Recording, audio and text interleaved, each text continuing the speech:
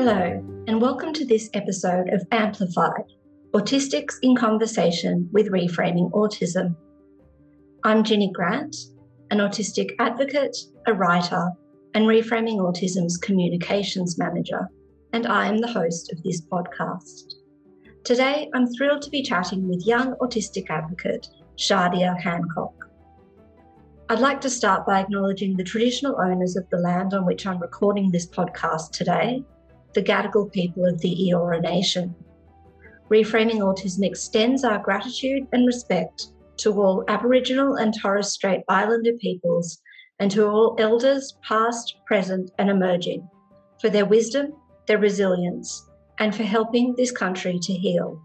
Always was, always will be Aboriginal land. For those of you who are new to this podcast series, Reframing Autism is an Australian-based not-for-profit organisation which is run by and for autistic people and their families and allies. It is dedicated to creating a world in which the autistic community is supported to achieve acceptance, inclusion and active citizenship. And we are all about nurturing and celebrating autistic identity. Welcome to Amplified, Shadia. Would you like to introduce yourself to our audience? Hi, everyone. Thank you so much, Reframing Autism, for having me. I love your podcasts. I'm an autistic speech pathology student, currently in my bachelor degree. I am 21 years of age and I am very interested in autism advocacy. Animals are a big interest area of mine and I'm very keen on merging my love of animals with therapy work such as animal-assisted therapy, and increasingly interested in following the research surrounding alternative and augmentative communication, or AAC, and language development in neurodivergent people. Great, thanks for that, Shadia. So let's start with your autism journey. Could you tell us a bit about when and how you learned you're autistic? I kind of figured it out at about the age of 8. I went to a primary school where there was quite a few neurodivergent students. So most of my friends were neurodivergent, and we had an IT club specifically set up for us to hang out and socialise, which was wonderful because I really didn't like the playground settings, particularly as I got older. And I think I remember seeing a poster that said autism or meltdowns, and the word just stuck in my head. And I went home to my mother and asked her, are my friends autistic? And she said yes. And then I connected the dots and asked, am I autistic? And so I guess from there we have very open discussions about what it meant to be autistic, and we shared resources and books, and I was connected in with mentors who were autistic as well. So it really fostered this sense of a positive identity and really helped me a lot when I got to high school. That's wonderful. How have you connected with the autistic community? My mum's been a huge part of helping me actually through facilitating connections within the autistic community, particularly when I was younger.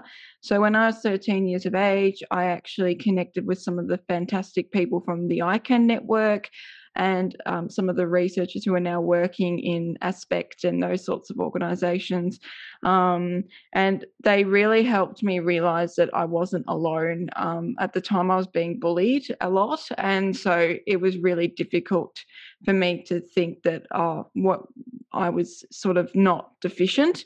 But then seeing these older adults talk openly about what being autistic is like for them and seeing how they've made it a huge part of their advocacy made me realise that there's a whole community waiting for me out there and that I am not alone. And so that was really important for my self-esteem growing up, and realising that I'm not deficient, I'm just different. So how did your interest in autistic advocacy develop? I greatly admired my autistic mentors, a few of them I still connect with today, which is very lovely. And they really encouraged me down the path of advocacy, and it started in small steps. So my mother asked me at some stage when I was having some issues within the classroom to write a letter to my teachers explaining to me why that was an issue for me and what sort of things might help. And I ended up writing this quite detailed profile of myself, explaining who I was and what autism means to me. And afterwards, I got requests from teachers to hear more about my experiences. And some of my teachers just coming up to me and said, I had no idea that all of these things were happening for you, and now I understand a lot more. And so my mum and I and a friend of mine who was also a speaker at the time, we presented to my school teachers on autism. And after that, my entrepreneurship teacher came up to me and said, I think you can turn this into a business. I think you can advocate and spread the word to more schools and organisations. And it's really grown from there. And I'm so grateful to be able to connect with so many advocates across the world from a wide variety of diversities. And I'm just learning so much, and having being connected with organisations like Reframing Autism has been a really huge part of my advocacy journey, and I'm very grateful. I love that. So in terms of the advocacy work that you've done, I know you've done quite a lot. What are you most proud of? Well, that's a tough one. I'm very proud of a lot of what I've done. I guess my biggest milestone was being able to travel to Singapore to present at the Asia Pacific Autism Conference in 2019. As many of our autistic audience members know, for many of us, travel is a really, really difficult thing. And the last time I travelled overseas was when I was 8 years of age. So there's quite a lot of planning involved. And so it wasn't even just speaking there, was actually being able to accomplish going to a conference. And I met a lot of advocates and reconnected with many autistic advocates that I've been following over the years. And, just being able to present on my biggest passions was a great privilege. And it was just, it really helped with my own confidence, and just made me really excited about the future that we're now looking at international collaboration opportunities. What do you hope to accomplish through your advocacy work? I'm hoping that through talking about my own experiences, and I try my best as well to amplify the voices of other autistic people from different intersectionalities and communication styles. I really want to get across that autism is such a diverse difference, and the best thing that you can do to learn about autism is to listen to autistic people. And so I'm very passionate about amplifying the importance of autistic voice within allied health, within education, and across the board. And I'm hoping that being able to become a speech pathologist and merge my lived experience with professional experience, that this will create opportunities to start more discussions around this. So I tend to I just love learning a lot from other autistic people. Listened to Damon's podcast and absolutely loved hearing from him. And I think being part of the community is the big sort of emphasis here, because we're all in this together. And I think that's really important, that we all try our best to support each other in awareness building. So I'm hoping that will help, even if it helps just one autistic person out there know they're not alone, that there are people like them out there, and that you will find your people, your network. And I have. So, yeah. Yeah, absolutely. So you mentioned that you're currently undertaking a degree in speech pathology. Can you tell us a bit about how you've navigated your studies so far, including any barriers that you might have faced? So I did a lot of research prior to studying, mainly around what disability supports were provided in the different courses that I was considering, as well as the particular institutions that I was studying at. So that started at around year 10. So I went to a lot of campuses and open days and spoke to the coordinators who ran those courses.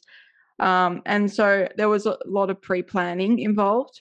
And I think that this helped a lot with, being able to prepare before uni started, like being able to develop an education inclusion plan that clearly stated what supports I would require. And not just things like extensions, but even the fact that I need to take breaks in class, that I might be using sim toys or other things to be able to regulate myself, and noise cancelling headphones.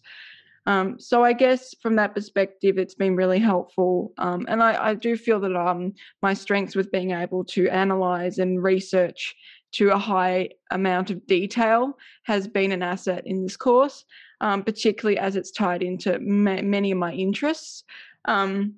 I guess some of the barriers I've faced, I think a lot of autistic people will relate to, is group work, specifically group presentations and group studies. I find it very difficult to be able to relate to people I don't know very well, particularly if our communication styles are different, and even what our priorities are for the task at hand. And this has been a frustrating aspect of my education ever since primary school. So I think at times it's been a bit of a sort of difficulty in disclosing, the fact that I do experience barriers with this, but that I still want to collaborate with people. It's just that my different communication style means that there will need to be adjustments made. So whether that's just pair work as opposed to group work, or being able to pre-assign groups, for example, those have all been helpful things, and being able to do individual study when necessary. I think another thing that I've found very interesting is the whole process of disclosure, because, research has also shown that many of us autistic tertiary students don't disclose our diagnosis. On the one hand, I think it can be really helpful for lecturers to know, that you do have a disability and that you do require certain supports. But then on the other hand, it also relies on the knowledge and understanding of the person who you disclose to. And I've definitely had mixed experiences with that. So I think it's really enlightened me about how we can possibly make educational institutions more accessible for autistic students. And I'm hoping that we can have more conversations about these issues going forward, particularly given the high numbers of school issues in young autistic people, and the fact that many of us don't go on to tertiary education or further education. Do you have any advice for young autistic people who are considering tertiary studies? I think one of the biggest priorities for me when I was looking is what their disability advisory options were, how much they had supports put in place for those sorts of issues. Being able to visit campus, I think, was really important, getting to know the environment and where you would be studying. For me, being able to choose a smaller campus was really helpful, because I find it very difficult to remember where to go. And if I was on a big campus, I was very worried that I'd lose track of things. So having a structured small campus was really important. And also, I think being able to consider what study load you'd like. So some courses do offer part-time loads. And I think that's a good discussion to have early on in the piece. And even being able to sit in on a few classes even prior to studying there, seeing what the lecturers are like, the way that they're presenting information, and having a very clear picture of, whether that course is going to be the right fit for you. Another thing I found really helpful is connecting in with either current autistic students and alumni and researchers who might be at the university who are autistic. I know that there are some very exciting developments where autistic researchers are now developing neurodiversity projects within the universities, and focus groups, for example, to help increase accessibility and understanding of autism. So I'd be really trying to find those connections, and even trying to find a mentor within the field that or the career that you wish to go into. So, for example, I've got a mentor in speech pathology and a community of autistic speech pathologists that I keep in touch with, to just learn about their experiences, and they've been there and done that, so they can help me as a student navigate it as well. That's really great advice. Can you tell us a bit about your future career aspirations?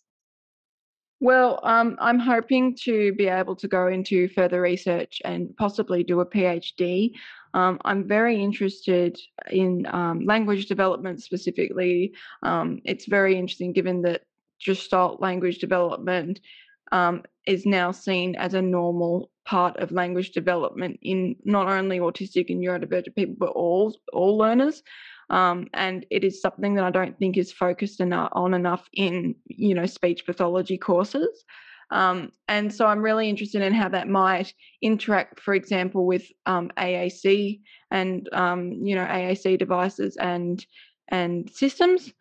So I am very interested in researching, ways of supporting AAC learners, as well as, listening to non-speaking advocates like Tim Chan, for example. I'm grateful to know him. It's made me realise that there seems to be a large motor component that comes along with AAC users and non-speaking people. And I think this is an area of research that really needs a bit more of a focus on. And of course, merging my love of animals through animal-assisted therapy. So I'm hoping eventually to have canine-assisted therapy and equine-assisted therapy offered through my speech pathology services. So that's sort of where I'm hoping to go. Lots of ideas there. I'm very excited for the future. There's some the neurodiversity movement's really taking off now, and it's really wonderful to see how much things seem to be changing even within the space of a few years. Thank you so much, Shadia, and thanks to our audience for listening to this episode of Amplified. Please do listen in next time. If you're not already part of our social media communities, please join us online. You can find us on Facebook, Instagram, LinkedIn, Twitter, and YouTube. We also have a website, www.reframingautism.org.au, which has a treasure trove of autistic-created resources. Thank you.